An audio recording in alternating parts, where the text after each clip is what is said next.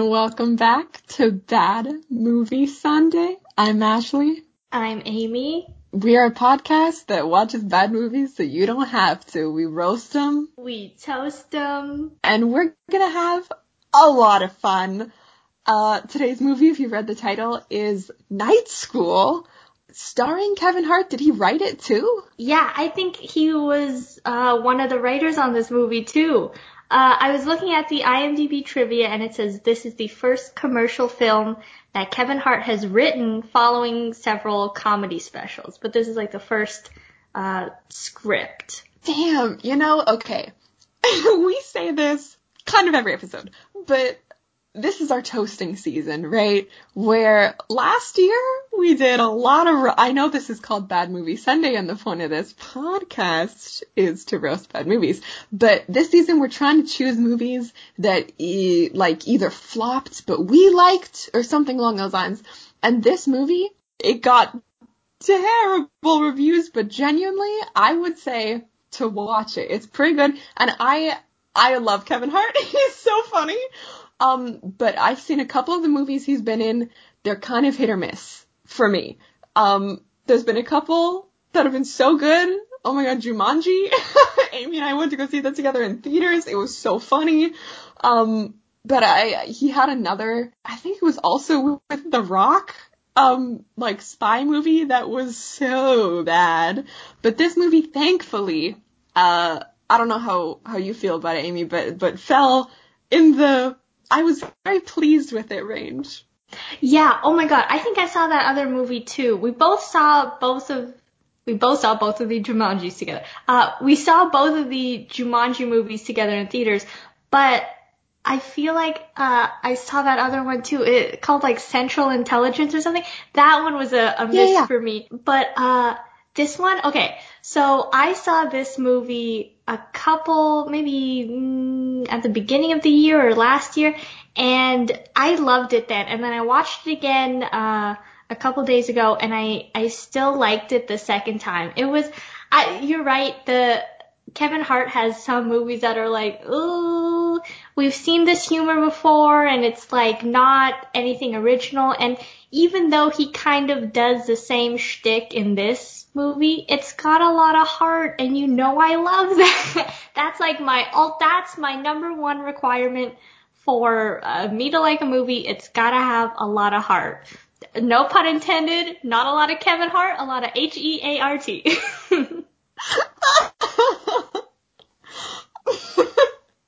Ironically, although this movie does have a lot of H-E-A-R-T heart, okay, we'll get into it, but, okay, I was gonna make a joke about how it doesn't have a lot of heart, H-A-R-T, because he's short. No, I like that. I like that. As a short person, I approve of that. Okay. Thank you. So, let's go over the rest of the cast too before we kind of get fully into the movie. So we have Kevin Hart, H-A-R-T. Oh, by the way, I think his production company also produced this movie. So he wrote it, he produced it, he starred in it, a man of many talents. We also have Tiffany Haddish as his night school teacher. She's also really funny. We have Ben Schwartz as his best friend. And then we have like a lot of other comedy actors as the people in his night school class and as a principal. And they are all so good. Like everyone in this movie was like, I feel like at the same comedic level. Like they all played off of each other really well. They all I feel like a lot of it, even though Kevin Hart did write it, I feel like a lot of it was maybe improvised. And if it was good on them, it was pretty good. If it was written, even better. Cause I don't know, it was really good. Yeah, it was. It was like a surprisingly enjoyable movie to watch. But, as we always say, if you want to make it just a little bit more enjoyable, we have a specialty drink that you can make to drink along either to our podcast or to the movie if you want to watch it. And after that, we'll give you a couple points for a drinking game that you can use the drink for. Hell yeah. Okay. So because this is a kind of school, not even a kind of, this is a school-related movie. It's all about night school. It's all about pushing those pencils. So this drink is the pencil eraser. This recipe, which I'm getting from keyingredient.com, this makes 3 drinks. So keep that in mind. You can, invite some friends over, have a movie night, watch Night School together. But what you need for the pencil eraser is 1 lemon cut into 8 wedges, very specific. You need 3 strawberries, and you're gonna quarter those. You need 4 ounces of simple syrup, 6 ounces of vodka, and 1 ounce cranberry juice. So what you do in a shaker, you muddle, whatever that means, you muddle lemon, strawberries, and simple syrup. Then you add ice, vodka, and the cranberry juice. Shake well and strain into 3 martini glasses. Or, if you're super feeling it, just 1. And then you garnish with the strawberry and serve. That sounds really good. I gotta, here's my, I am not like that good a cook, but every time I try to do some sort of recipe or whatever, there's always some instruction that I just don't know what it means, and I don't think I've ever gone through like an actual recipe before. I never ever like properly understood what to do. So I don't know what the hell muddle means. I was trying to make, okay, I was telling Amy about this before the podcast started, but, I'm what some would call a white girl. So, I've been making myself, y'all can't come for me, okay? Y'all cannot make fun of me for this, okay? I am a white girl, and, well, I was gonna say proud of it, but that's not true. I, have been making homemade, pumpkin spice hot chocolates because it's good, okay? Don't at me. You add us on Twitter if you have a movie you want to recommend, but don't come at me for liking so much. I am okay, whenever I go to like coffee places with people, I'm like legitimately scared to tell them to like order a pumpkin spice latte because it's really good, but also I can feel the judgment around me. It's so fun. But anyway, so I've been making homemade pumpkin spice, like hot chocolates and lattes at home, because I miss them. And I was like, you know what's missing from this recipe? Whipped cream. So, I went out and I got some whipping cream, which is not the like, you just pour in, it's like the one you have to like make yourself. So, I was trying to like follow a recipe to make whipping cream, and the recipe kept telling me to like fold something in, and I'm like, oh, son, you gotta dumb this down for me. What? What the hell does fold in? What does that mean? I'm not doing origami. Oh my god. And then I was watching an episode of Schitt's Creek, and they said the same ass joke. They were like, someone had to like fold in the cheese, and the son was like, what the hell does fold in mean? And I'm like, exactly. What the hell does fold in mean? Recipes online, if any of y'all run like a recipe blog, you gotta start using dumbass language for us dumbass cookers. I was literally just thinking of that scene, the fold in the cheese scene from Schitt's Creek, because I know you watch it. But the thing that I hate more than like using this complex chef Gordon Ramsay-ass jargon is when you're trying to look up like the simplest recipe. Like I have to look up a lot of drink recipes, right, for this podcast. You would be surprised how many of them start with the recipe maker's whole ass life story. Like, I don't need to know that you picked these strawberries while you were out on a stroll in Italy where you met your husband and then he cheated on you and now you have 3 kids and you need this martini to get through the day. I don't need to know your whole ass life story. I just want to know this fucking strawberry martini cocktail. Thank you. Goodbye. Like, I don't need all this extra shit that you're telling me. That seems like that's between you and your journal, you and your therapist. That's not like recipe blog material. You feel? Exactly. Recipe, please. Just give me the recipe. I was literally talking to my brother about this last night because I don't. Okay, if y'all don't like cook, which I don't, but like occasionally there's like something I want to make. It's the most infuriating thing to go on the internet and be like, okay, to go back to my hot chocolate thing. I did this making it because I was like, because as we all know, I'm a dumbass. How many times am I going to say that? So I was like, how does one make a hot chocolate? So I was like trying to go online to try to find a recipe, and all these recipes started off like, this is how you make a pumpkin spice hot chocolate. When I was young, my father didn't love me, so he told me to go out into the farm and kill a chicken, and I couldn't do it. It was my first time killing a chicken, and I don't care. Tell me how to make the recipe! It's so infuriating. Please. I've seen so many memes, but literally my entire gallery on my phone is filled with specifically recipe memes. Like, the subgenre of memes specifically about recipe stories. Okay, did not know that was a thing, but now you're gonna have to send me some of those. My absolute favorite one. Oh my god, okay. We're gonna, the fun thing about, doing a podcast is you have to read everything out loud. So we're gonna take you back in time, get comfortable, get a hot chocolate, get a blanket, some stuffed animals.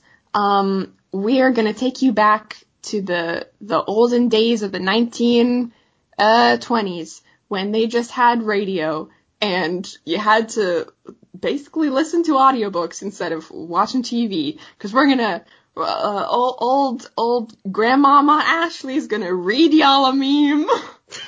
Okay, meme starts off, right? Cooking site, 10th paragraph of page titled Rustic Pulled Pork Recipe. My grandfather's childhood was tough. Every day, he had to work in the mines. He was only 6 months old when he held his first pickaxe. As he crawled into the mine elevator, just a little baby boy of 1. Hold on. Her grandpa was working in the mines at the age of 1? This is how every damn recipe story starts. And then it's me growing frantic. Recipe. Recipe, please. And oh my god, I have never related to a meme more in my life. I don't even cook that much. I cook like twice a year. And this speaks to my soul.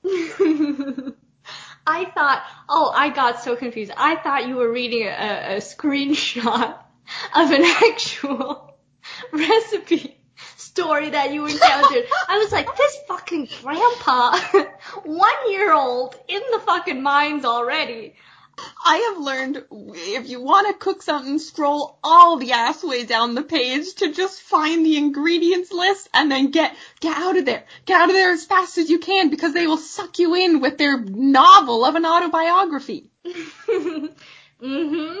Speaking of recipes, that was our drink for today, but we also have a nice little drinking game to go along with it. We'll try to yell out a drink whenever these things happen so you can drink along. Or if you're going to go watch the movie, you should probably pause now, watch it, and then come back. But let's go back and forth and go over our drinking game points. What's your first one? My first point is every time someone makes reference to Kevin Hart's height.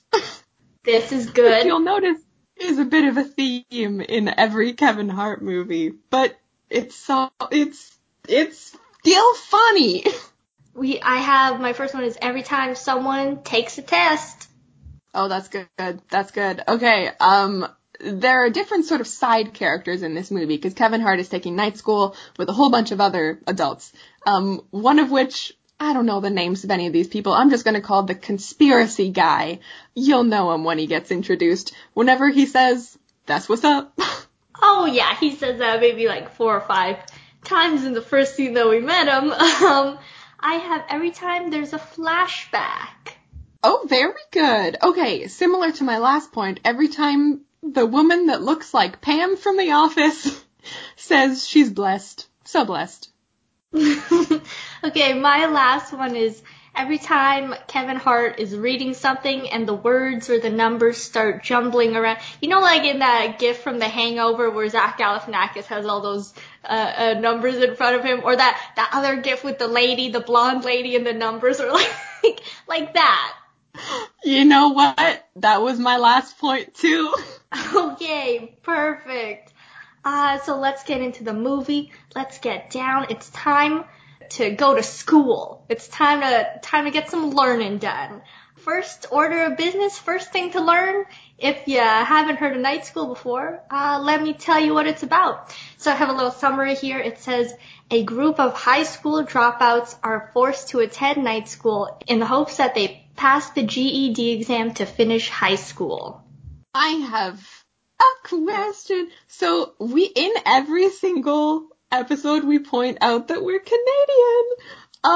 But I'm gonna point it out again. We're Canadian, if you didn't know. And we didn't have a GED test, right? Okay, so the GED is like the alternative to the high school diploma. So if you drop out of high school, then you can get your GED instead of the high school diploma. It's like basically, so I don't know if we have it here in Canada because it wouldn't be a test that we've had to take because we both have our high school diplomas. Yeah, thankfully.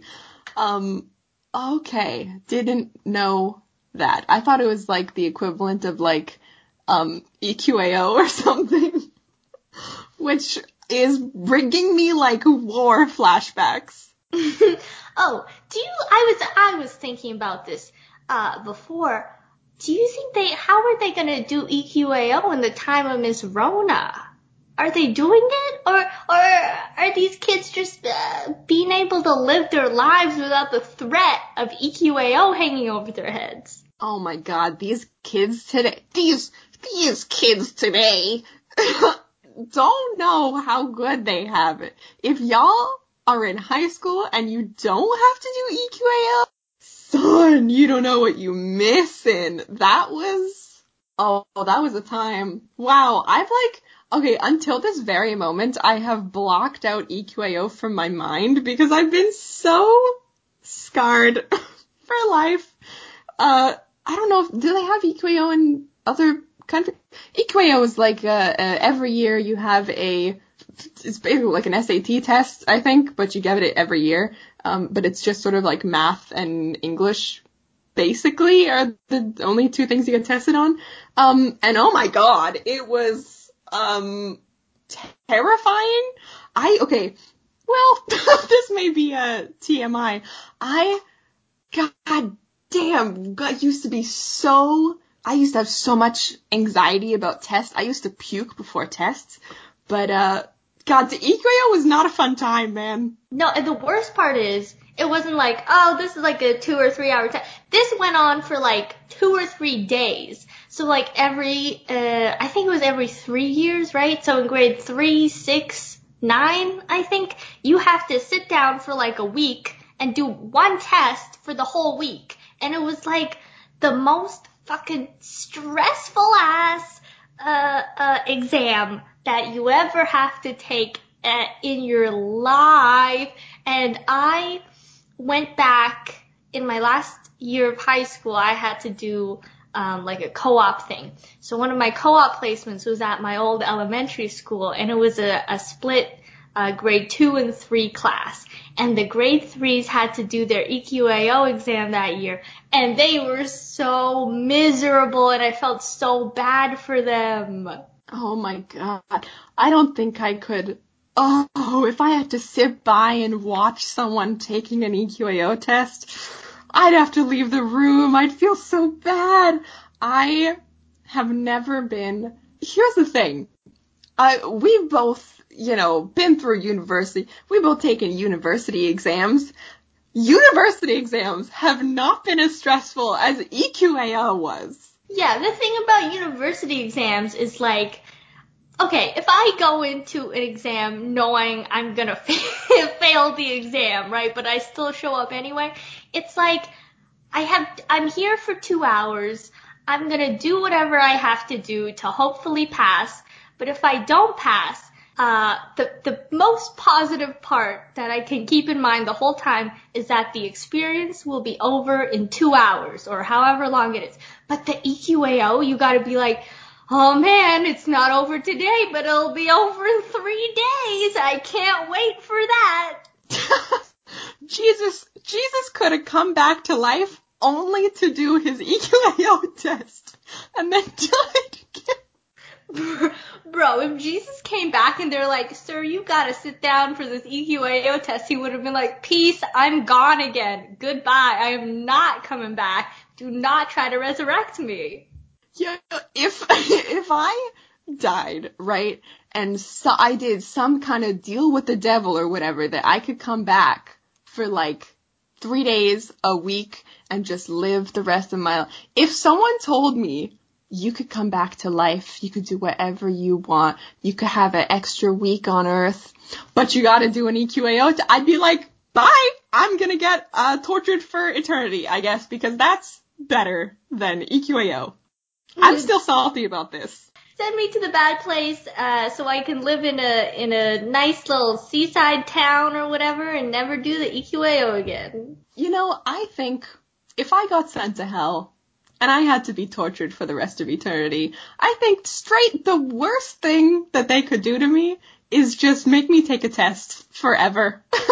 Like just for infinity time, you gotta take an EQAO test. I would want to die a second time.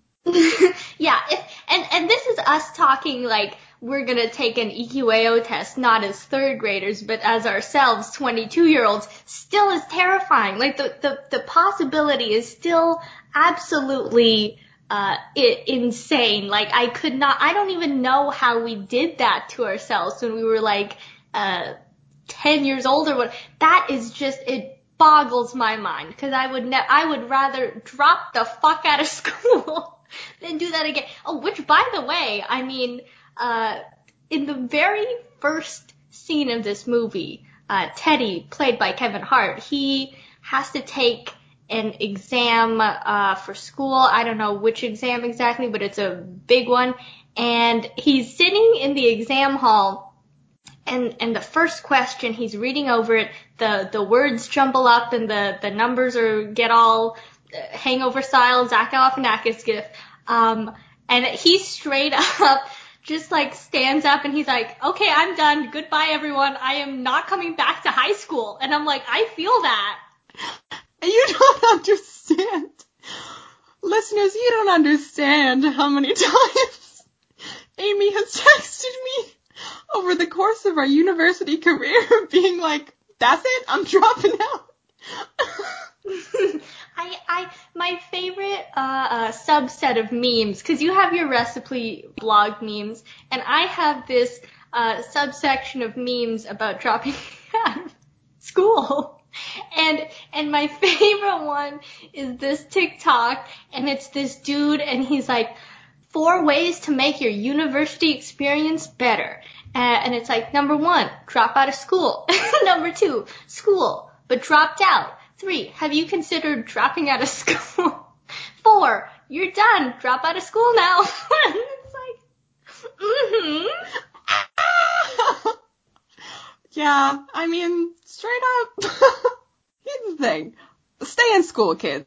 But also, I have never doubted what I wanted to do more in my life than university. Damn. Yeah, there's been a lot of times where I'm like, do I need a degree? Do I really? Is this something that is worth it for me? Eventually got it, but zoinks, man. Yeah, dude, it's not a good time. I feel like, and this is one of the reasons that I really like this movie. I feel like there's not enough people talking about how absolutely, in so many ways, traumatizing school is. Like, it doesn't matter what kind of school. Elementary school, middle school, oh my god, high school, university, like, you can get fucked up so many ways just by going to school. People get bullied in school. People get their fucking lifelong insecurities in school. People develop like anxiety and depression for school. Is just the worst possible institution to make everybody in the world go to, and it's so like school just fucks everybody up in at least one way. There is not a single person on earth who has gone to school and come out of school a perfectly normal human being. Like, that is impossible. No, that's true. Here's the thing, and I'm gonna be straight up with y'all. I love learning about anything. I am a Ravenclaw. I will spend days at a time just researching the most random shit. I find it so fun. Oh my god, school somehow takes that fun away. Like, I don't hate school, but I also absolutely hate school, you know? I enjoy learning, like, a lot, but we're going to get into this, but school, like, the way that schools are set up now, and I'm so glad that this movie brings this up, because people have been talking about this forever, that the way that schools are, like, set up with the standardized testing that's the same for everyone does not work.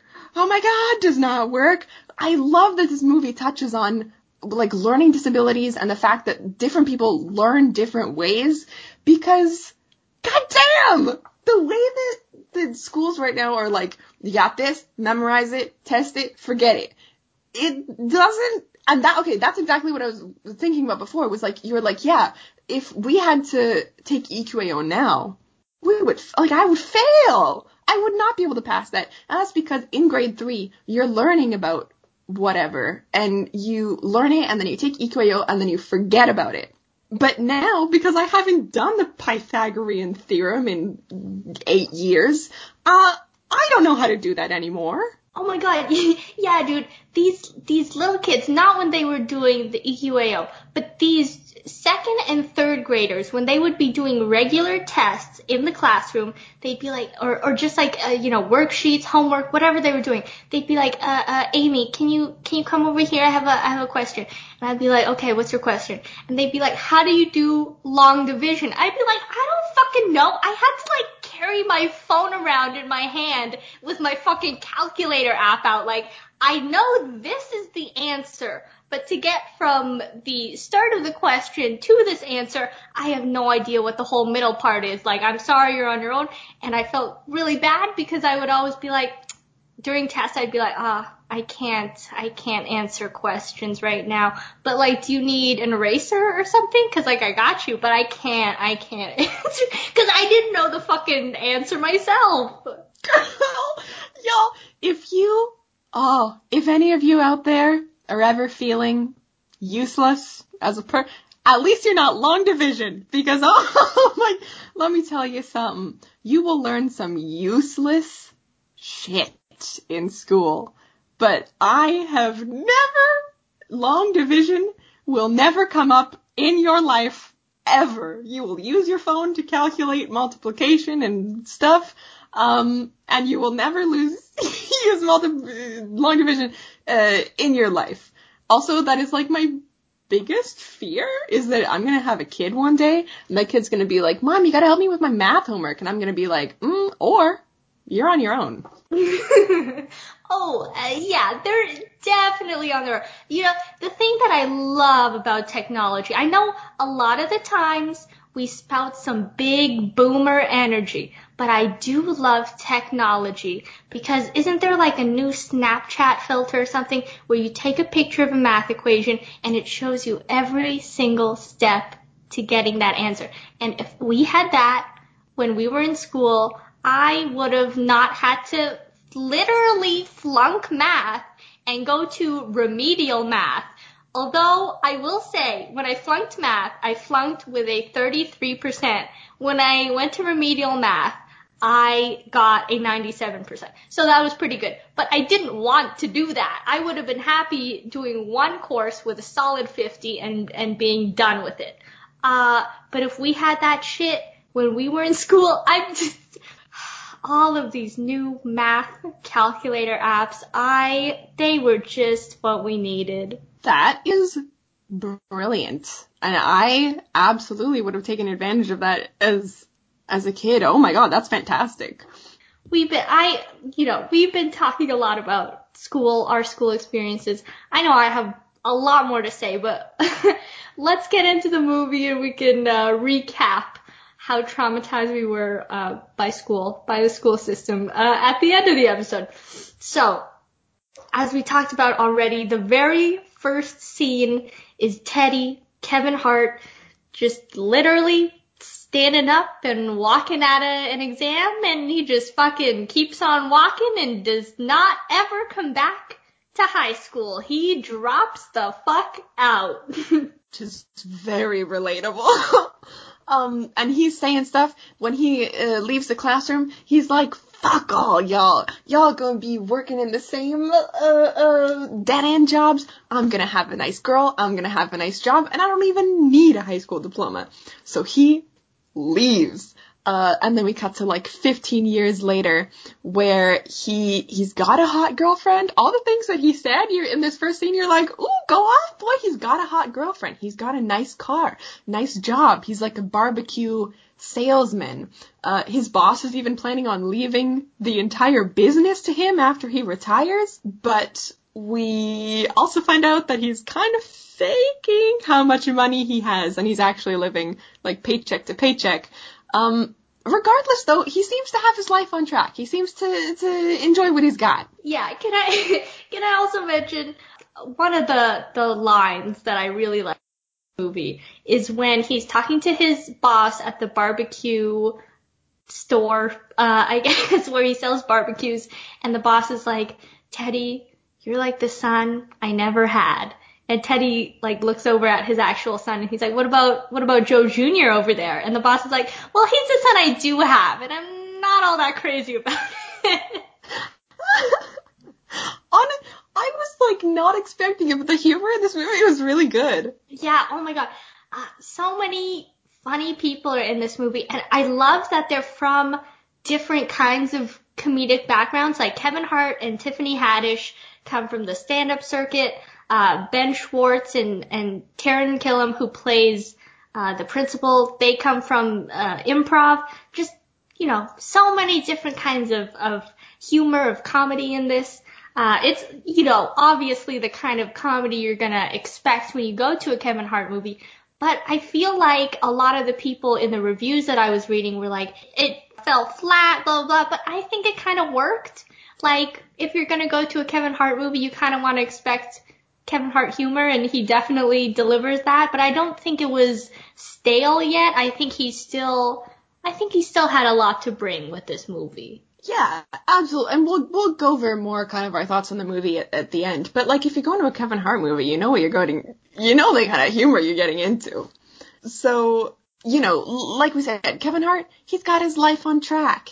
He even ends up proposing to his girlfriend at the barbecue place that he works with, which doesn't sound very romantic, but surprisingly, he like spruced up the place really well. Although he did have all the barbecues turned on with like fire coming out of them, which looked sick in the scene, but also made the place explode. She said yes, so that's good, but also Like his work exploded. Yeah, his work exploded, and he, like, fucking flies. Like, he was launched out of a cannon. He flies out of the store and lands in, like, the windshield of his car. And in the next scene, he's perfectly fine. And this happens with, like, every injury in this movie, which is about 3 or 4. But, like, they have, like, back-breaking, paralyzing injuries, and they get up and they're like, okay, I'm all good now. And in the next scene, they're like, totally forgotten about it. Yeah. The store, I'm talking mushroom cloud, fire coming out of the windows, explodes. Boy gets thrown. He was in the middle of all that. He was at the central eye of the storm of the explosion, and he gets pushed back by the force of this explosion into the windshield of his car, which cracks under the force of him being thrown into it, and he's like, owie, owie, that kind of hurt. Yeah, ouchie, ooh, that stung a little bit. Like, Also, I just want to mention there's a scene before the proposal scene which is pivotal to this movie. He's at a restaurant with his best friend, Ben Schwartz. I don't know, John Ralphio, I don't know what his name is in the movie. He's there with him and Kevin Hart's girlfriend, I don't know what her name is either, and the girlfriend's work friends. And one of the work friends is like complete bitch, hates Kevin Hart, and so when the check comes around for like the 8 people at this restaurant, Kevin Hart's girlfriend is like, oh, don't worry, like I can write this off as a business expense because, you know, we're celebrating a project that we got done that was like, so don't worry about the check. And then Kevin Hart's like, no, like he's just offering just to be polite, just to be nice, just to kind of bluff a little bit. So he's like, no, don't worry, I'll get it. And she's like, no, really, it's okay. And then the bitch ass friend is like, you know, he wants to get the check, like just let him get the check. And Kevin Hart didn't expect that, so he was like, yeah, I mean, like, that's cool, like, I can get the check, like, so he gets the check, it's 700 or closer to 800 fucking dollars, and he's like, cool, da. And he looks at Ben Schwartz, and Ben Schwartz, his best friend since high school, knows exactly what he's gonna do. He's like, don't do it, man, I know what you're gonna do, and don't do it. But Kevin Hart's like, I gotta do it, this is an $800 check, I gotta do it, I cannot pay this, do not have the money. Also, Ben Schwartz is his financial advisor unofficially, and he's been telling Kevin Hart, like, hey, you gotta, like, ease up on your expenses because you've been spending way too much. You're gonna go into hella debt. Like, you can't keep doing this. So he fucking, at the table, Ben Schwartz is, like, talking to Kevin Hart's girlfriend to distract her. And Kevin Hart, this man pulls out a handful of pubes right there at the table, and he sprinkles it onto his dessert, and he's like, hey, oh my god, guys, there's some fucking pubes in my dessert. And they're like, oh my god, get the chef out here now. Which, by the way, the chef, at the beginning of the scene, the waiter's like, oh, don't worry, the chef has this covered, because whatever the project was for Kevin Hart's girlfriend's workplace, they did it for the chef. So he's like giving them a free meal. So I don't even know why this scene had to happen. But the chef comes out, and the waiter comes out, and he's like, oh my god, what's going on here? And the waiter is like, I feel like Kevin Hart planted these pubes in his own dessert. And the chef is like, is this true? And Kevin Hart's like, no, that waiter is lying. And it is just, sadly, it is a significant moment in this film. Yeah, it comes into play. Thought it was going to come into play more because the waiter is like, he like knows what Kevin Hart did, and he's like, I'm going to come after you, man. We're going to have some beef, you and I. And I was like, oh no, I know what type of movie this is going to be, but it didn't turn into that. So, great scene, by the way. Very, you know when you get secondhand embarrassment? Oh yeah. When you go to a Kevin Hart movie, you know you're gonna get some secondhand embarrassment. Like, it just comes with the ticket. Absolutely. So Kevin Hart now, he's got a new fiance, but he's now out of a job because he exploded it. And, his friend John Ralphio, whatever his name is in this movie, decides to hook him up. He's like, hey, I work in this, like, financial place. I could totally give you a job. Catch is, you gotta have your GED. So Kevin's like, no problem. I'll just go back to, I can take, like, night school, go back to school for a couple weeks, get my GED. I could work with you here. So he decides to go back to high school in secret.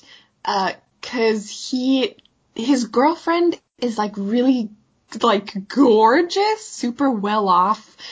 She's got money. He's like, I don't want her to know that I don't have my high school diploma. So he's gonna go back to school in secret.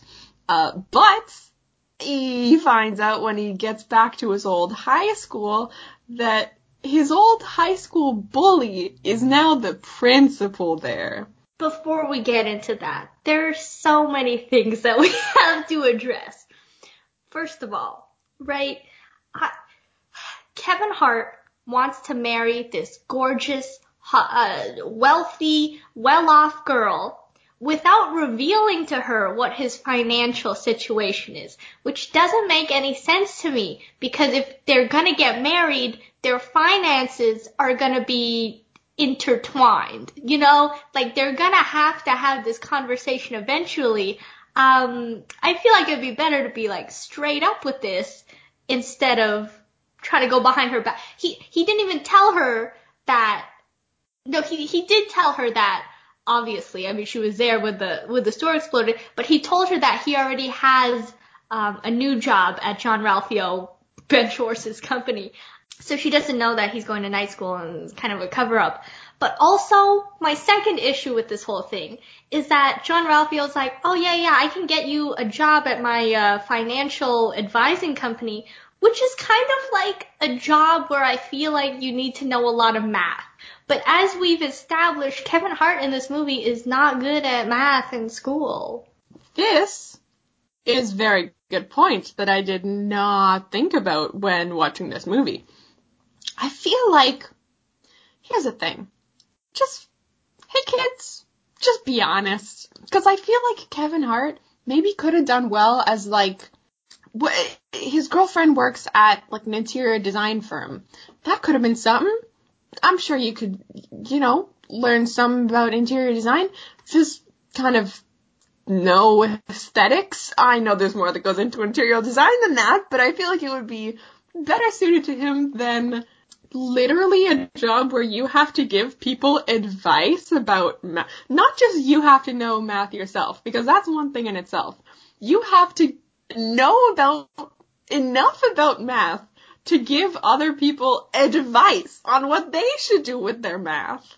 Yeah. Not even just math. Finances. And as we know from watching the first 15 minutes of this movie, Kevin Hart is not doing very well with his own finances, so how is he possibly gonna do this job? And I think you're right, because in that scene where he fucking lit the whole barbecue place on fire, like before it was on fire, it looked hella good. Like when he lit all the candles around the room, when he put up that giant curtain, and like the man could be an interior designer. Like that's a good path for him. Hell yeah. And here's the thing, is like, I'm in graphic design, right? So I feel like if you're gonna hire a graphic designer and you look at their website or you look at their logo and it's like Comic Sans, Papyrus, black and white, you're like, I'm not going to hire this person because they don't know what they're doing. If I wanted to hire a financial advisor and I was like, oh, so like, what's your financial background like? And he's like, oh, like if my financial advisor was not, like, he's not good with his own money. Do you know what I mean? Yeah, how is he gonna possibly manage my money when he can't manage his own money? So, as we've said, he goes to night school, but he finds out that the principal at the school is his old high school bully. So the principal does not want to let him into night school. He originally tells him that there is no night school program, and Kevin Hart gets super defeated. But then Tiffany Haddish comes in, who is a teacher at the school, and she's the one that runs the night school classes. She's like, no, we got a night school, and you can join. And lo and behold, this is where we get introduced to all the other students at this night school, which there's like maybe 6 total. One of which is the waiter that he got fired. Yeah, Pube Waiter himself is back. And the whole time they're doing class introductions, he's like, yeah, I'm here because I recently got fired, looking directly at Kevin Hart, from my job because someone fucking pulled out their pubes and put it in their food and blamed it on me. And he's like looking at Kevin Hart the whole time he's saying this. And everyone's like, why is he looking at Kevin Hart? And Kevin Hart's like, I don't know. I got nothing to do with it. I got no idea why he's looking at me. This guy's crazy. And he's like, So I've been like driving an Uber to get back all the money I lost after losing my job because someone put pubes in their food. So there's that guy. There's another guy. I think you mentioned him before. He's kind of like a conspiracy theorist guy. Like he doesn't trust technology. In one of the montages where everyone's doing their homework, he like dead ass pulls out a typewriter and he like is typing on that. There's this lady who has like 3 kids and a husband and she got pregnant in high school, so she never got the chance to finish her diploma. So she's coming back so she can like actually do a job that she likes, because right now her husband is making her just like stay at home all day with the kids. There's like a teenage girl who was gonna be sent to juvie or jail if she didn't finish her high school diploma. There's like this fucking dude literally from jail that they bring out in like one of those iPad stands, and he's like he's like video conferencing them. And he's also like killing people in jail, and then I think the last guy is this super tall guy, looks kind of like a football player, and his name is Big Mac. And there's this whole like joke about how they're like, oh, Big Mac, like from McDonald's. And he's like, what's McDonald's? He never been to McDonald's. And it turns out it was just a throwaway line, but I thought there was going to be a scene where they take him to McDonald's and get him a Big Mac, but they didn't. Oh, I thought they were going to do that too, because I thought this line if any of you have ever seen Chuck, the show about the Zachary Levi as a CIA agent or whatever, it reminded me a lot of that, because the way that they worded it, he's like, hey, my name's Big Mac, and everyone's like, oh, like McDonald's? And he's like, literally, what are you talking about? But then they like prolonged the bit where it seemed like it was a product placement, where they were like, no, McDonald's, like the delicious burger joint that has franchises all over the United States. And he's like, no, I don't, you gotta, and they're like, oh, like a delicious beefy chonky burger with lettuce and tomatoes on a sesame seed bun. It reminded me so much of Chuck, where they're like, we gotta go chase down the bad guys, but first, we gotta, I gotta have my Subway sandwich on Italian bread with teriyaki chicken. Only $12.99. Also, Chuck, at least in the first season or two, I forgot the main girl. Sarah is the main girl's name. Sarah. Doesn't she work at different like fast food places? I forgot if they're made up or if they're real places, but like she consistently works at different places to cover up the fact that she's a CIA agent. This is true. So all of them obviously are in this program because they didn't pass high school. Some of them not very smart. I'm looking at you, Big Mac. So, they keep, turning up to these classes, not really caring about them, but none of them are doing very well in these classes, including Kevin Hart.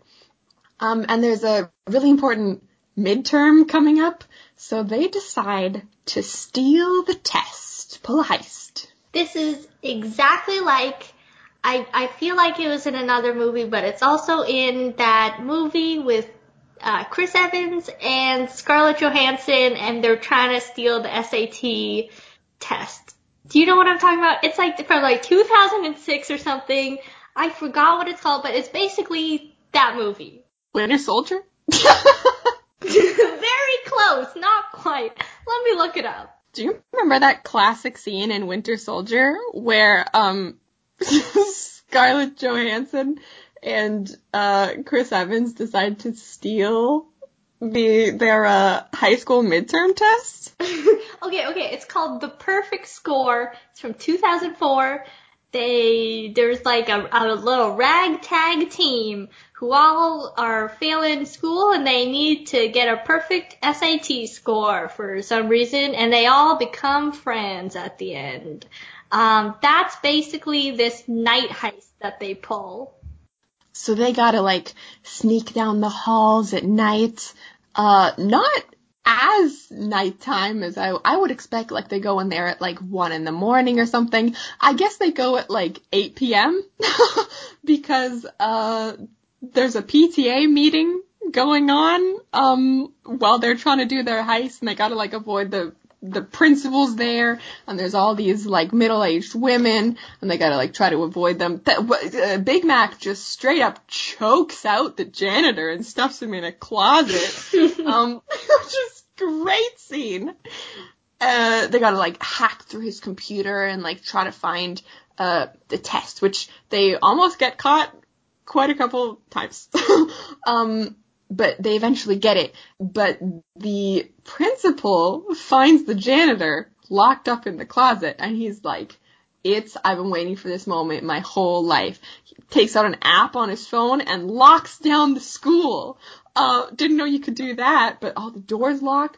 And Kevin Hart, he was so close to they had the test on the file. They were literally at the front doors. They could have escaped, but instead they decided to spray paint the office of the school or whatever with like, the principal sucks or whatever. So they end up getting locked in. Kevin, if you had just run straight down the hallway, you would have made it out. This man. And then he's like, oh, don't worry, I know a way out because I used to go to school here. So he takes him up to the roof. And there's another school, like the middle school or something, right next to the high school building. So they're like, oh, all we gotta do is jump from the high school roof to the middle school roof, which is like kind of a drop and also a little bit far out. So Kevin Hart is like, oh my god, guys, we've been learning about the Pythagorean theorem. All we gotta do is calculate the fucking angles so we know how to jump. Which, like, even if they did calculate the angles of, like, how much they had to jump, if I had to jump a specific angle, I don't know what that would mean. I have no idea how I would accomplish that. Like, what does that even mean? You gotta jump at 60 degrees at 140 kilometers an hour.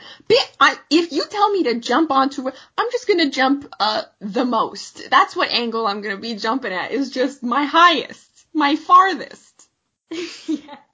Also, like, I was just thinking, like, they coulda, he wasn't crazy, it's like 2 stories or something. They could have just, like, human laddered it, and just sort of, like, held hands and kept dangling the person down. But they have, like, 7 people, Wait a second. That's a good idea. Yeah, they don't have to jump by themselves, because their plan, I guess, was to jump from the high school roof to the slightly lower middle school roof across the road, and then, like, jump down anyway. So why not just from the high school roof, human ladder it all the way to the bottom? You got enough people for it. You see, this is why they're all failing. Okay, because they don't have no common sense. Because what they do instead is the teenage girl is just like, fuck all this math bullshit. So she just jumps over to the other roof and she's like, okay, come on over here. And then next is Big Mac, which again, this man is built like a football player. He's tall. He can probably jump like very far. He does say something like, my knees have been locking up because I'm getting old. Something like that. But like, still, you're like a huge man. You could step like you would be stepping over a puddle and get to the other roof. But instead, he's the one that falls the fuck down and he like breaks his arm, which is never mentioned again for the rest of the movie. He's just like has a normal arm, no cast or anything. But he fucking breaks his arm on the way down and I'm like, you could have made it, Mac. You know what? Completely forgot about that. And because of that, gonna add another point to the drinking game. Drink every time someone clearly should have gone to the hospital, but doesn't. Kevin Hart gets in like 2 or 3 car accidents in this movie. Totally fine. Yeah, and then, to make it even worse, the fucking conspiracy guy straight up throws up his watery vomit right onto Mac's face down there. That's the kind of humor you're gonna get, people. That's the Kevin Hart brand of comedy right there. We got that wet vomit. Like, I cannot this is like wet concrete slopping down on the floor. This is like the mystery meat at school. It's just fucking sloppy Joe consistency. Yeah, you already know what you're gonna get. Kevin Hart looked at all the menus of vomit. He was like, too chunky, too much food. That one. Just as liquidy as it can go. Straight up soup. That straight up pea soup, not even chunks of peas, just mashed pea soup, but you take out all the peas. You filter the pea soup through a fucking filter, and you just get that liquid, that green barf juice, and you just spray it all over Mac's face. And that is that scene. Let's move on. This is gross. I hope you listeners are listening to this over lunch. Yeah, with your own mystery meat in front of you. So the next day, Tiffany Haddish is giving them back their test. She's got that disappointed look on her face. She's like, I know all of you cheated. And she's trying to get one of them to fess up. Nobody's fessing up. She's like, Bobby, who is the guy in jail who was strangely still a part of the heist, but he wasn't physically there. He was like Skyping them. She's like, Bobby, did you cheat on the test? And he's like, why are you pointing me out? Because I'm in jail. I can't even go there and steal the test answers. And she said, I didn't say anything about you guys stealing the answers. So who stole the answers? So nobody's fessing up. So Kevin Hart's like, I did it. He took one for the team. He's like, I did it. I stole the test. It's all my fault. I told everyone to take the test because I know they're all failing. So it was all on me. And he thinks that's kind of like gonna get him out of trouble, because he's been so honest. But Tiffany Haddish is straight up like, okay, get the fuck out of my class then. I don't have time for, fucking cheating on tests. I don't even like Cheetos. They sound the same as cheater, and I don't like them. So get out, bye, cheater, bye. And he's like, okay, wait, hold on. So the next day, during like regular school hours, he goes back to the school to apologize to Tiffany Haddish. And she's like, he finds out that she's also she also works with kids with learning disabilities. So after he apologizes, she's like, okay, I'm going to let you back into the night class on one condition, and that is you have to get tested for learning disabilities. So he does, and it turns out he has dyslexia. He has math dyslexia, which is like dyscalculia or something. He has processing disorders. He's got like a whole bunch of learning disabilities that he has to learn how to deal with now. And Tiffany Haddish is kind of changing her, like a good teacher, she's changing the way she's teaching so that he will better understand her. But like a bad teacher, she does it by, like, kickboxing him? Yup. Oh my god, one of my favorite lines in this movie when he finds out he's got all these learning disabilities, he's like, what, is there a cure for them? And Tiffany Haddish is like, no, there's no cure for dyslexia. He's like, oh my god, I got learning herpes. So good. But yeah, Tiffany Haddish decides, you know what? Standardized testing is not for everyone. You know, there are different ways that different people learn. Kevin Hart, I think I'm gonna box him. Like, I'm just gonna straight beat him up. But like, she does it. So they're just in a boxing ring now, I guess. And she's like, what's the capital of, Netherlands. And he's like, I don't, how would I know? And she beats him up until he somehow magically, divine intervention, got the answer from God, I guess. Yeah. So her reasoning, right, is like, you overthink things. So I'm gonna put you in a situation where you get rid of all that mental chatter that's like blocking you when you're trying to think of the answer. So she does this by like fucking beating his ass.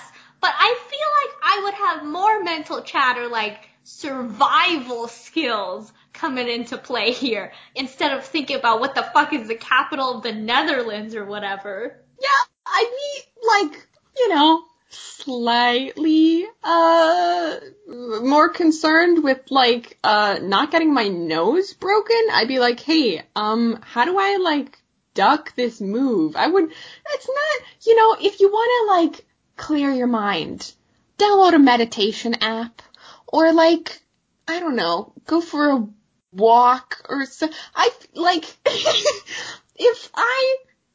if someone's trying to beat me up, there's a lot more going on in my mind, than usual. Yeah. And she's like legit, she's full on punching him in the face. Like he's gonna get a black eye from this. And he's just like, I don't know. And he magically gets the answer. I feel like though, running, right? Running is what do I think about when I'm running? Nothing, cause I'm trying to like, make sure I can breathe and not die. I feel like that would maybe be a better alternative to getting like kicked in the face. Cause you're like clearing your mind, but it's also like not getting punched. You know what? This is good idea. You know, when you're doing track and field and you're about to just straight up die. Did I ever tell you that story that in elementary school, we had like a track and field day, and for like the 100-meter dash, I got first out of like 10 people, and I'm like, oh my god, I'm so fast, I'm so sporty. So then I went to the track meet, and I got like 14th out of 14th or something, and I never ran since.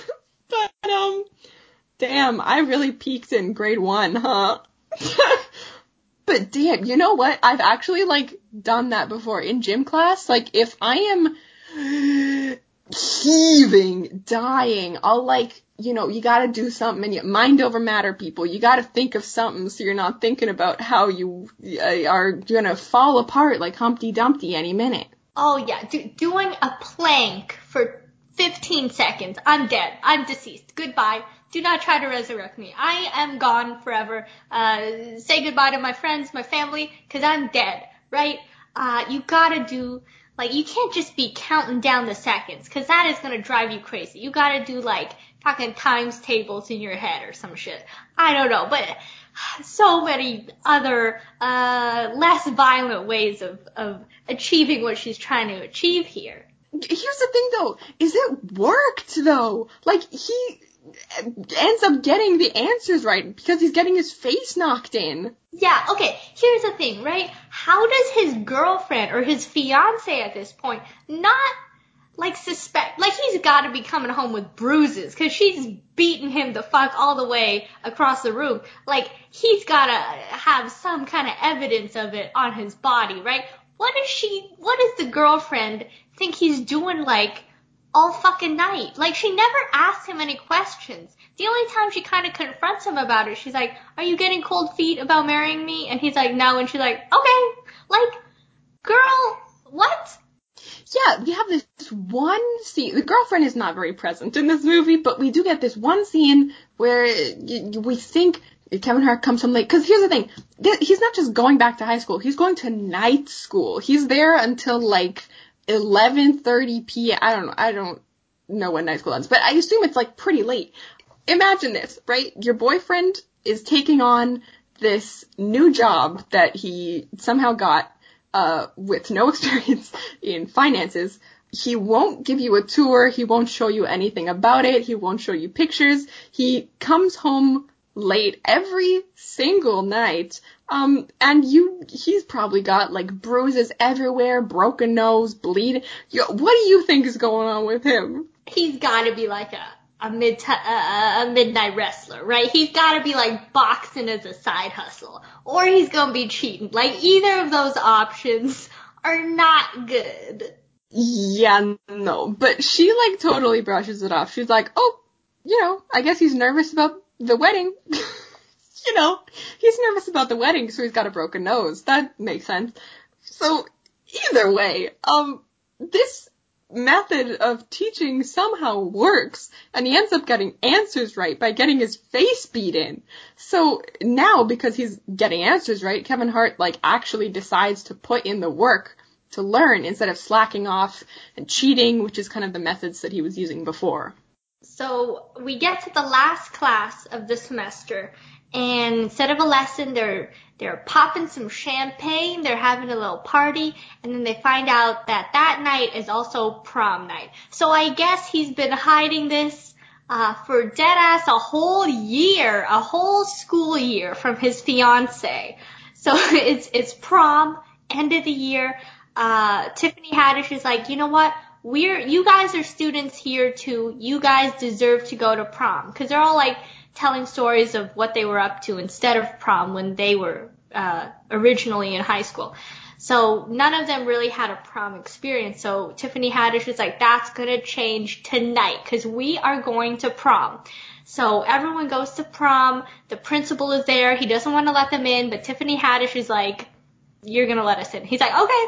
So he lets them in. And then they're all like in this fucking dance circle. They're having a good time. Like, by the way, every time I see a dance circle, I cannot imagine how awkward I would be dancing in a dance circle in front of an entire cast and crew of people. That is like my worst nightmare.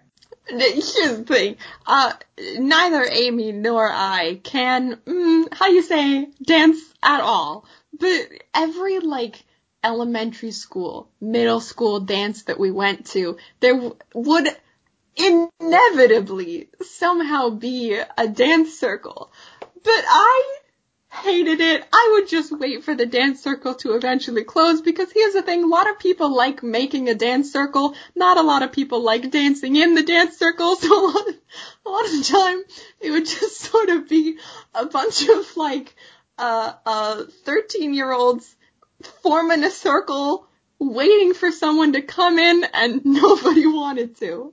Yeah, I feel like it's 2020, right? I don't know when dances are gonna be a thing again, but whenever that is, I feel like we should cleanse society of the idea of dance circles, because they are wildly unnecessary, especially at school dances.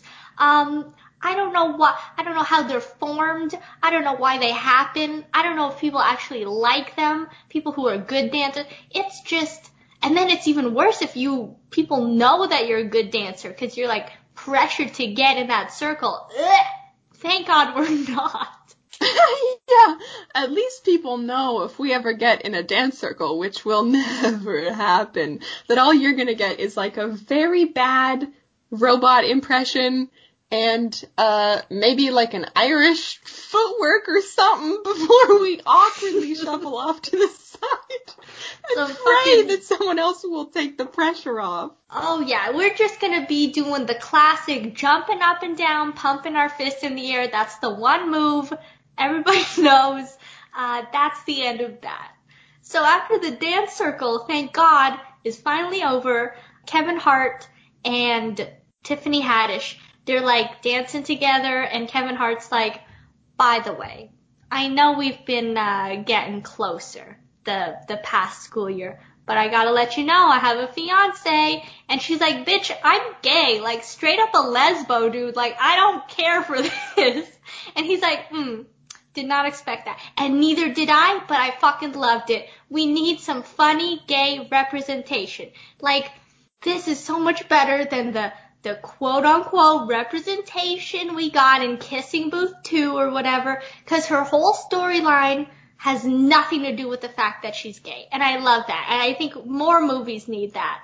Like, we know so much about her that isn't the fact that she's gay. In fact, the fact that she's gay doesn't even necessarily need to come up in this movie until Kevin Hart is like, hey, don't get too attracted to me. She's like, bitch, I'm gay. And I'm like, you know what? That's good. Cause we know a lot of things about her. We know she loves working with kids. We know that she's kind of a hard ass, but she has a really good heart. And we know so much. And it's just, it's so good, so refreshing after Kissing Booth 2 with those two fucking strangers that we didn't know just kissing randomly. Oh my god, agreed. I loved the fact that they didn't put Tiffany Haddish and Kevin Hart together, because Amy and I were talking about this. We're like, what movie should we do for this week? And I wasn't sure if this was going to be a rom-com, because I'm like, we've done rom-coms. We've done a lot of rom-coms recently. And I'm so glad that this wasn't Tiffany Haddish and Kevin Hart together, because so many movies just put the main guy and the main girl together, and that's it. And we don't have not a lot of platonic friends in movies in general. Usually if there's a guy, and it's always a guy and a girl, if they're in the same movie together, they're going to end up together, or at least have some sort of little flang. And yeah, in Kissing Booth, we're not going to spoil anything from Kissing Booth, but there are these two random characters that you meet for maybe 5 minutes total in the entire movie, and in the end they're like, oh, by the way, he's gay, and you're like, but like, who is? I've never seen this man before in my life. It's just so refreshing. Yeah, and if you want our thoughts on that, you can go listen to our Kissing Booth 2 episode that came out a couple months ago.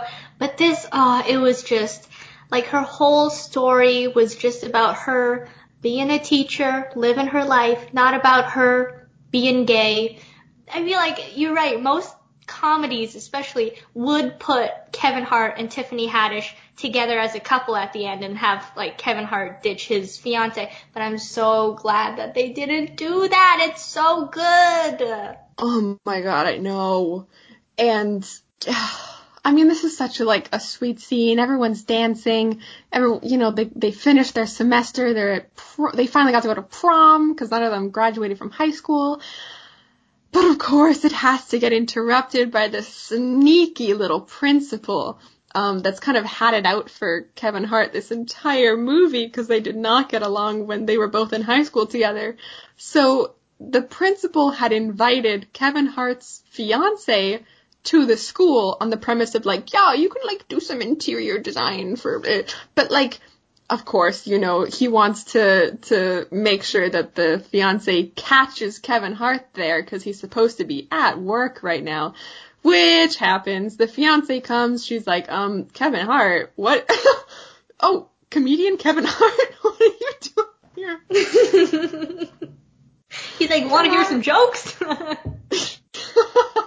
I'm just here doing my stand-up routine. So she sees him there. She's like, what are you doing at this high school dance? And he's like, ooh, time to come clean. I've been taking night school, which you knew from the first time Kevin Hart was like, I'm going to keep this for my fiance. You're like, oh, this is going to end in a big explosive. She's going to find out at the end. Which of course she does. And she is not happy. Here's the thing that happens in like all these movies. She's not upset that he's going to night school. She's not upset that he's like trying to make extra money on the side. She's upset that he lied to her.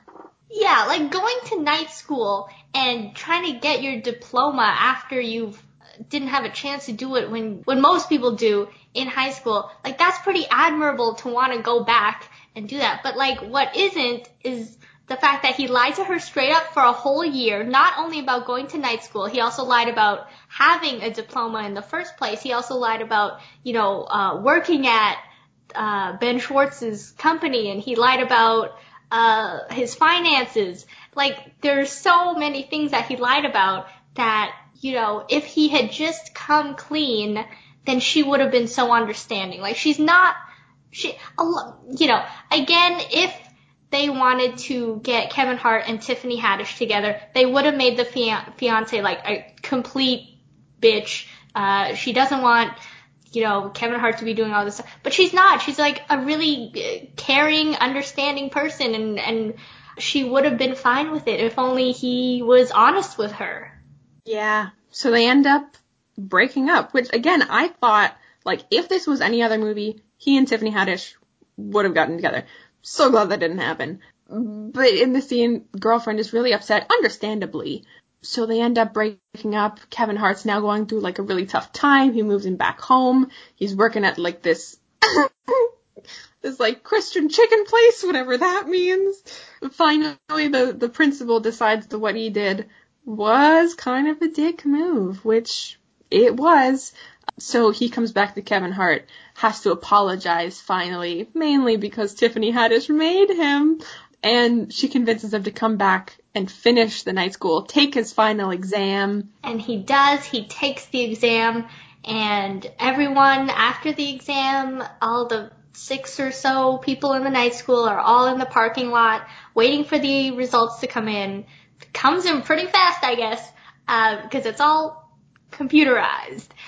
So they're waiting for the results to come in. One by one, all of them reveal that they passed the exam. Kevin Hart is the last one to say what his test score is, but he can't do it. He's too nervous, so he hands it over to Tiffany Haddish. He's like, you gotta check for me. I can't do it. So she checks, and she's like, Kevin Hart, you fucking failed. He's like, don't play me. I can't do this right now. She's like, nah, I'm not playing. You really failed. It sucks. But you can do it again. You just gotta try again. So he does. He tries like 4 or 5 times. And I love that. Sometimes you don't pass on the first try, and sometimes you don't pass on the third try. But if you keep sticking with it, eventually you're gonna pass. And eventually he does pass.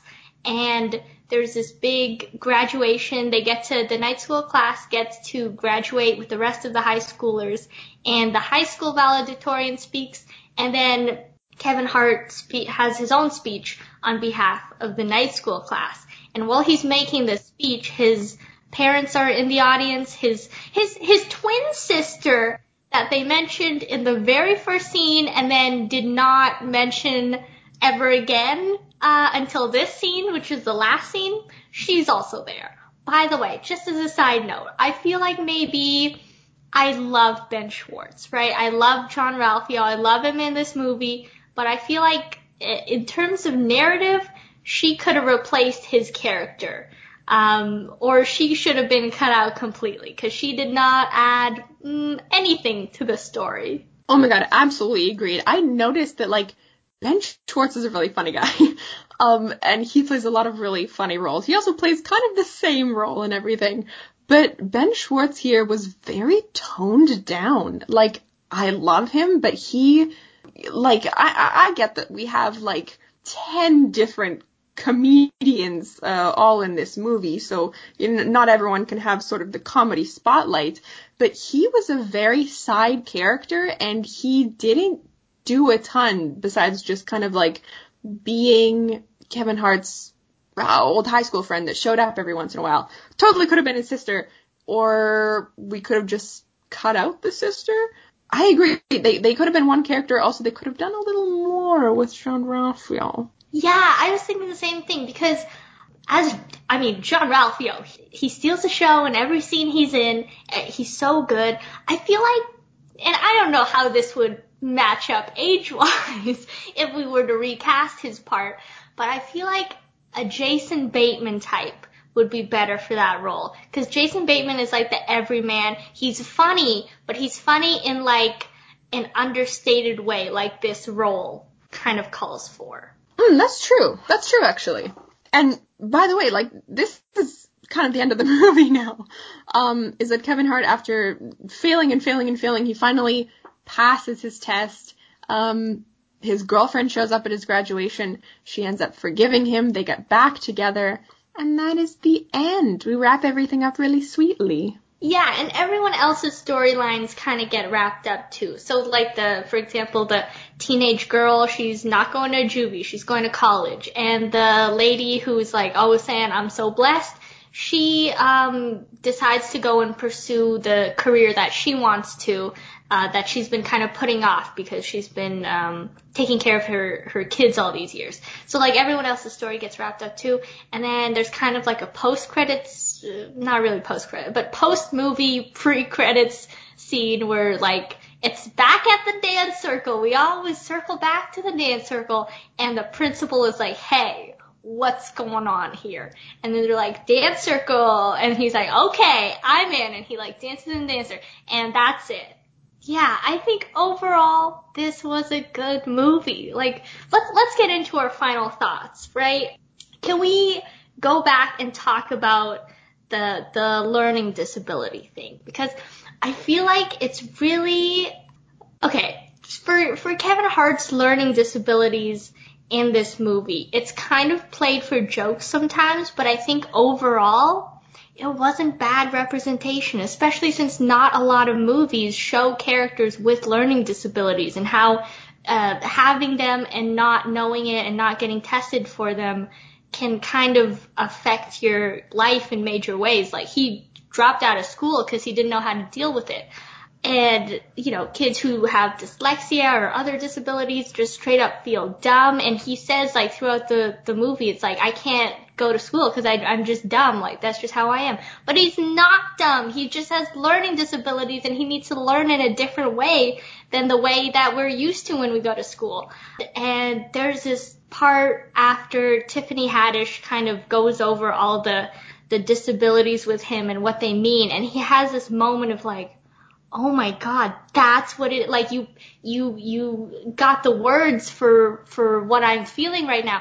And I feel like if more movies showed that and more kids were like, oh my God, and they explained them, more kids could be like, oh my God, that's how I feel. Because a lot of people don't know that they need to get tested for these things. So I feel like that was good. That was like, you know, maybe someone watching is like, oh my God, I'm not dumb.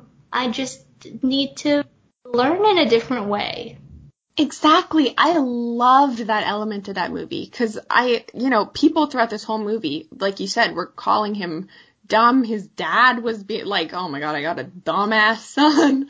But I love that Tiffany Haddish especially is so kind of, it is brought up in a really great way, how like different people learn in different ways. I know that like from my own experience, I did not do well in high school. Oh my God, I got such bad like test and performance anxiety. I used to puke before tests, puke before presentations.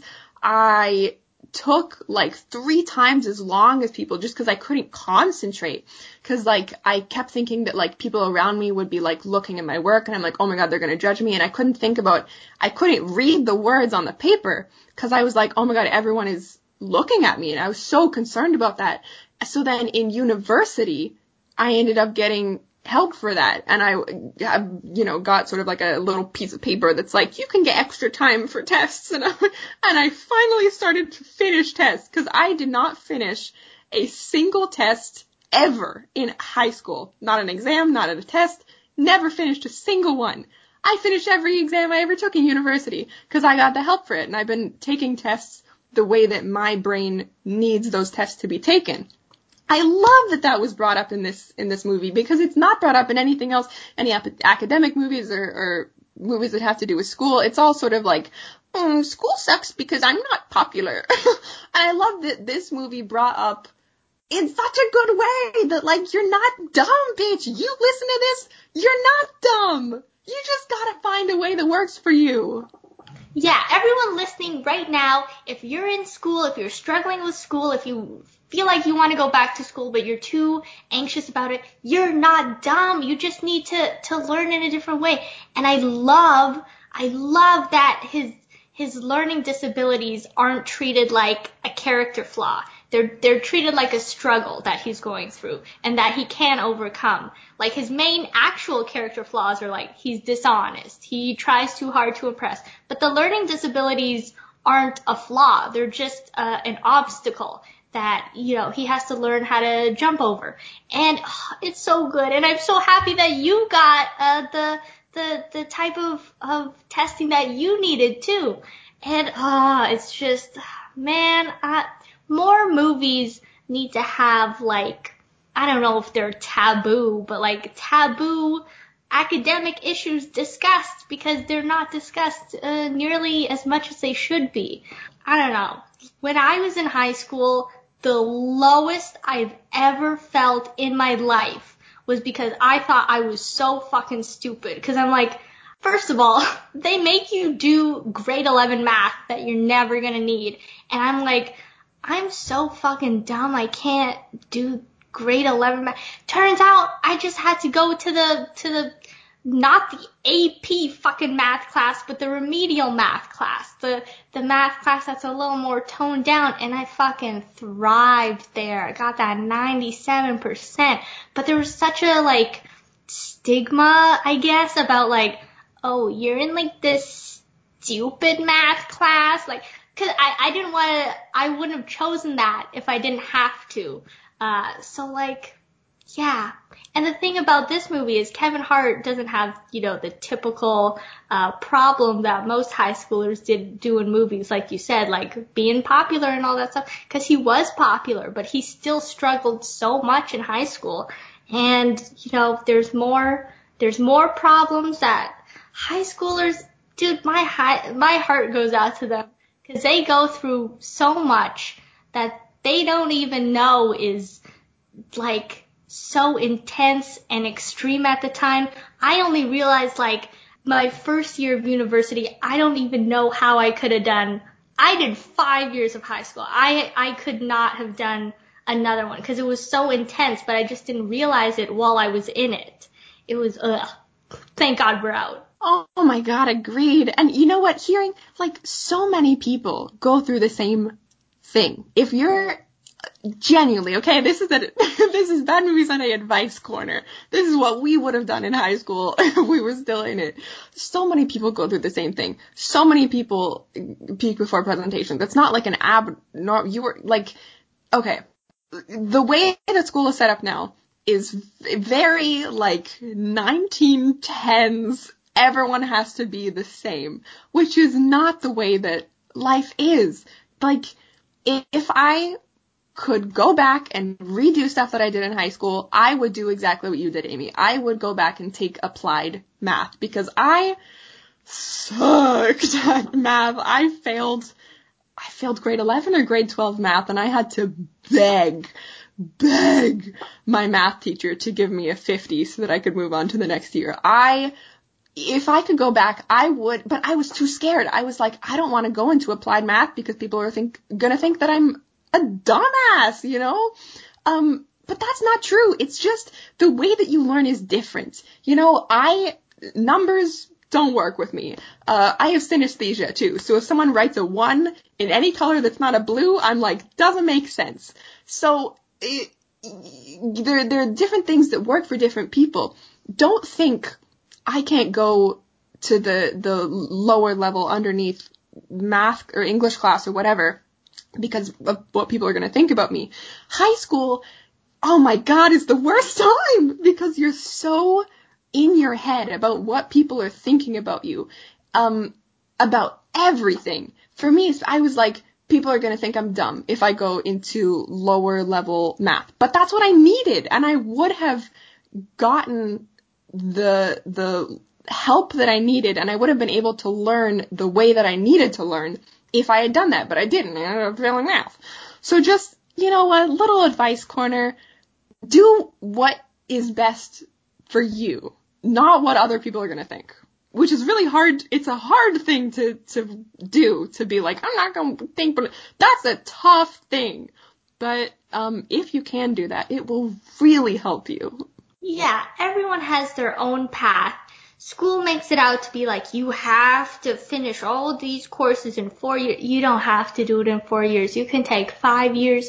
You can take 6 years. You can go back for your GED or whatever the equivalent is where you are. Like, it doesn't, just there's so much pressure put on people to do well in school when school, the things that they learn in school aren't things that most of us are going to take into our real adult life. Like, especially for kids like us, because we were both heavily interested in the arts, and we both knew that we wanted to pursue like a more liberal arts field instead of like a STEM field. But school is so catered towards STEM students that it's like most of your classes in high school are like required, like you have to take 3 years of science and you have to take 4 years of math and blah, blah, blah. But like, I wish it was more open and more free so people could like take whatever they wanted to take and whatever they thought was best for them. And what you were saying before about like the anxiety that you get because you think people are looking at you during tests, that is so amplified in high school because everyone kind of knows, not everyone knows everyone. That wasn't how it was in our high school, but like if you're in a class with people, you know everyone in that class. And it makes it so nerve-wracking. But like if you decide to go to university and for anyone who's in high school who's unsure if they should go to university because they're scared of still experiencing that anxiety, I am still anxious in university, but I feel less anxious because like the classes are so big, especially if you've got like those big lecture halls. It's usually only in upper year courses that you have those small classes again, but like, sitting in a big lecture hall during an exam is so good because no one gives a fuck about anything except their own test. And even their own test, they probably don't give a fuck about. Like, half the people who show up are like, I'm gonna fail. I know I'm gonna fail, but I'm still here. And I love being part of that, collective, experience. It's much easier than it was for me in high school. University is so much better than high school, man. Okay, speaking about this movie, like we've said, a lot about the things that they touch on about the learning disabilities. Oh my god, chef's kiss. So glad they brought that up. Also, gotta say, I love the message of this movie. It's got this kind of, like, anything is possible. Take your time with life. You don't have to go at other people's pace message, and I love that. Yes. Oh my god, there's so many good messages in this movie. Like, everyone deserves a second chance. Like you said, take your time, live your life at your own pace, go on your own path. Even if you fail, keep trying. Success doesn't come instantly, and it shouldn't be equated with academic success. And I don't know, it's just a funny and wholesome movie. And we didn't mention, but I feel like everyone knows by now, but the cast is a very diverse cast. Obviously, we have Kevin Hart, Tiffany Haddish, Kevin Hart's girlfriend in the movie, or fiance in the movie, all people of color. It's just good. It's just wholesome.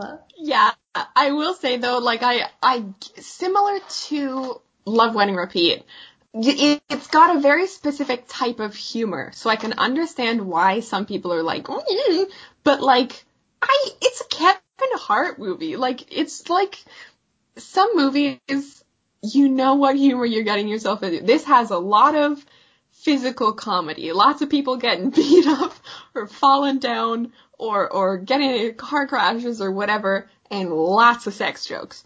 But it's Kevin Hart. Like, you know what type of humor you're getting into if you're gonna watch this movie. So I can understand why some people were like, me, but at the same time, shut up. Yeah, oh my god. god, you would not believe how many reviews I had to filter through on IMDb being like, this would never win an Oscar. Like, bitch, they didn't set out to make an Oscar movie. Oscars have a very, like, specific type of movie that you have to intend to get nominated for an Oscar before you even make the movie. And Kevin Hart is not like an Oscar movie making kind of dude. He's just like, sit back and get some light entertainment kind of dude. Like, you can't, like, not everybody wants an Oscar, dude.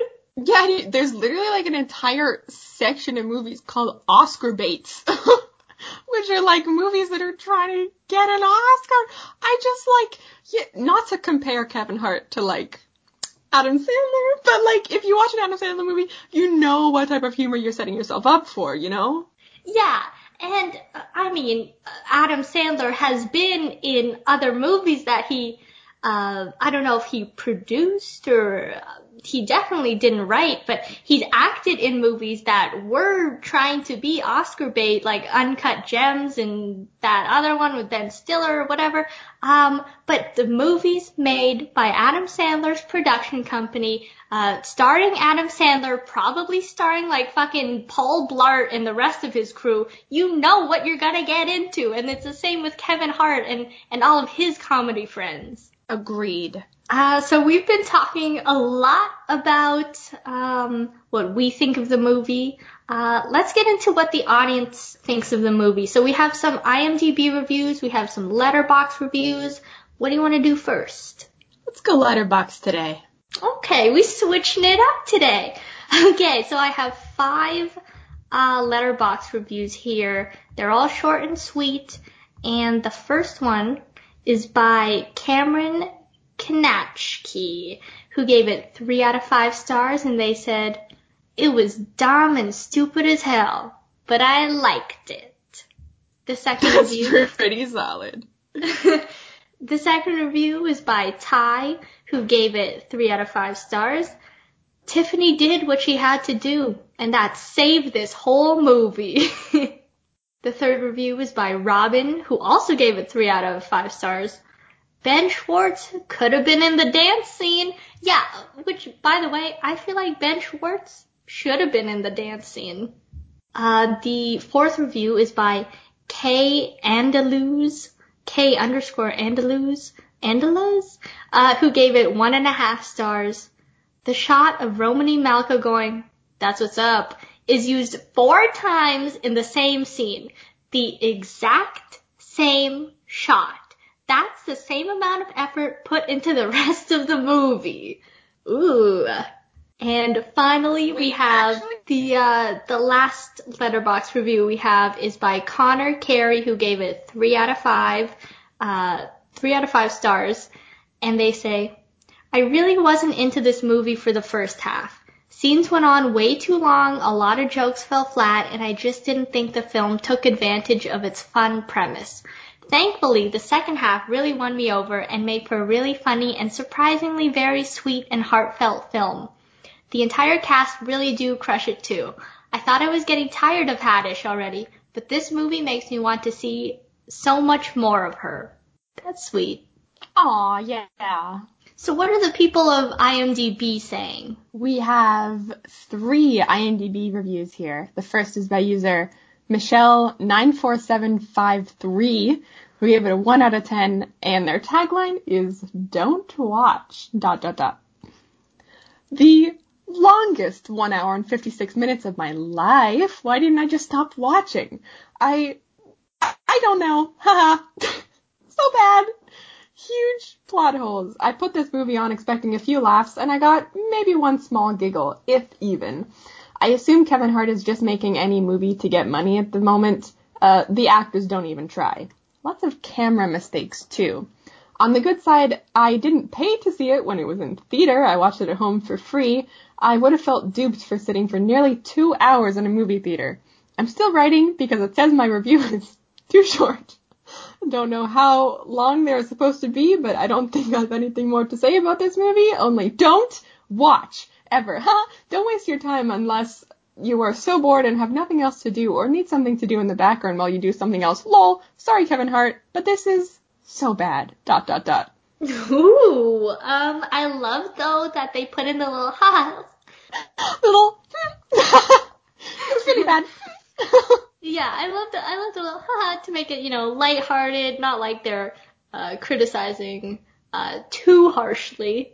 Oh my god, I do that all the time when I'm texting and I'm like, this sounds too harsh. I've gotta put in a little lol at the end. The next review is by user Hip Hop Fan Man, who gave it also a 1 out of 10, and their tagline is, "This movie stinks ... I was hoping Friday morning to laugh for a couple of hours, but, to my dismay, the laughs were so few that I walked out after 90 minutes. I expect this movie with Kevin Hart and Haddish to be a no-brainer, piss in your pants funny. The only place I pissed was in the men's room. Leaving the theater. Save your money and do not see this movie. This movie stinks, barfy face." You know what probably also stinks? The urinal in that men's room after he pissed on it. And the last review is by user Dom Taylor, who gave it a 6 out of 10, and their tagline is, "A good cast and some amusing scenes somehow make this generally unfunny, fairly lengthy, instantly forgettable picture an entertaining time while it lasts. I expected Night School to be terrible. However, it was actually a pleasant surprise. Sure, it wasn't brilliant. The already weak plot was entirely driven by the jokes. There was no real room for character development, and the film delivered no belly laughs. Yet somehow it managed to provide some sort of entertainment. There were enough amusing moments to keep the comedy afloat, and while they never made me full-on laugh, they managed to put a smile on my face every now and then. The cast all did good jobs with the material that they were given, and they kept things engaging even while the narrative was going nowhere. However, the film did feel quite lengthy, and some already unfunny scenes dragged on for way too long. On top of that, there was some noticeably bad ADR. On the whole, though, I found Night School to be an enjoyable watch when it was on, despite it being instantly forgettable. 6 out of 10. I really like this movie. I have to agree, there was some jokes that overran a little. Like, they sort of kept going on to the same goof over and over. So I can see where they're coming from. Yeah, like the Big Mac, McDonald's conversation went on a little too long. But, yeah, it wasn't terrible overall. It's just, like we said, it's just a Kevin Hart movie. Also, I try to incorporate at least one nice review every episode, but that was the nicest that I could find, unfortunately. So you know what? We're just gonna have to make the case for this movie ourselves. Yep, now we're gonna bring to you our own reviews. We're gonna rate it on what we call the Goldblum scale, named after our Lord and Savior Jeff Goldblum. 1 out of 10 is so bad that I could barely finish it, and 10 out of 10 is not that bad for a bad movie. Amy, you're the one that came to me with the idea of this movie, because you'd seen it before. What did you think of this movie? And did you like it better the second time?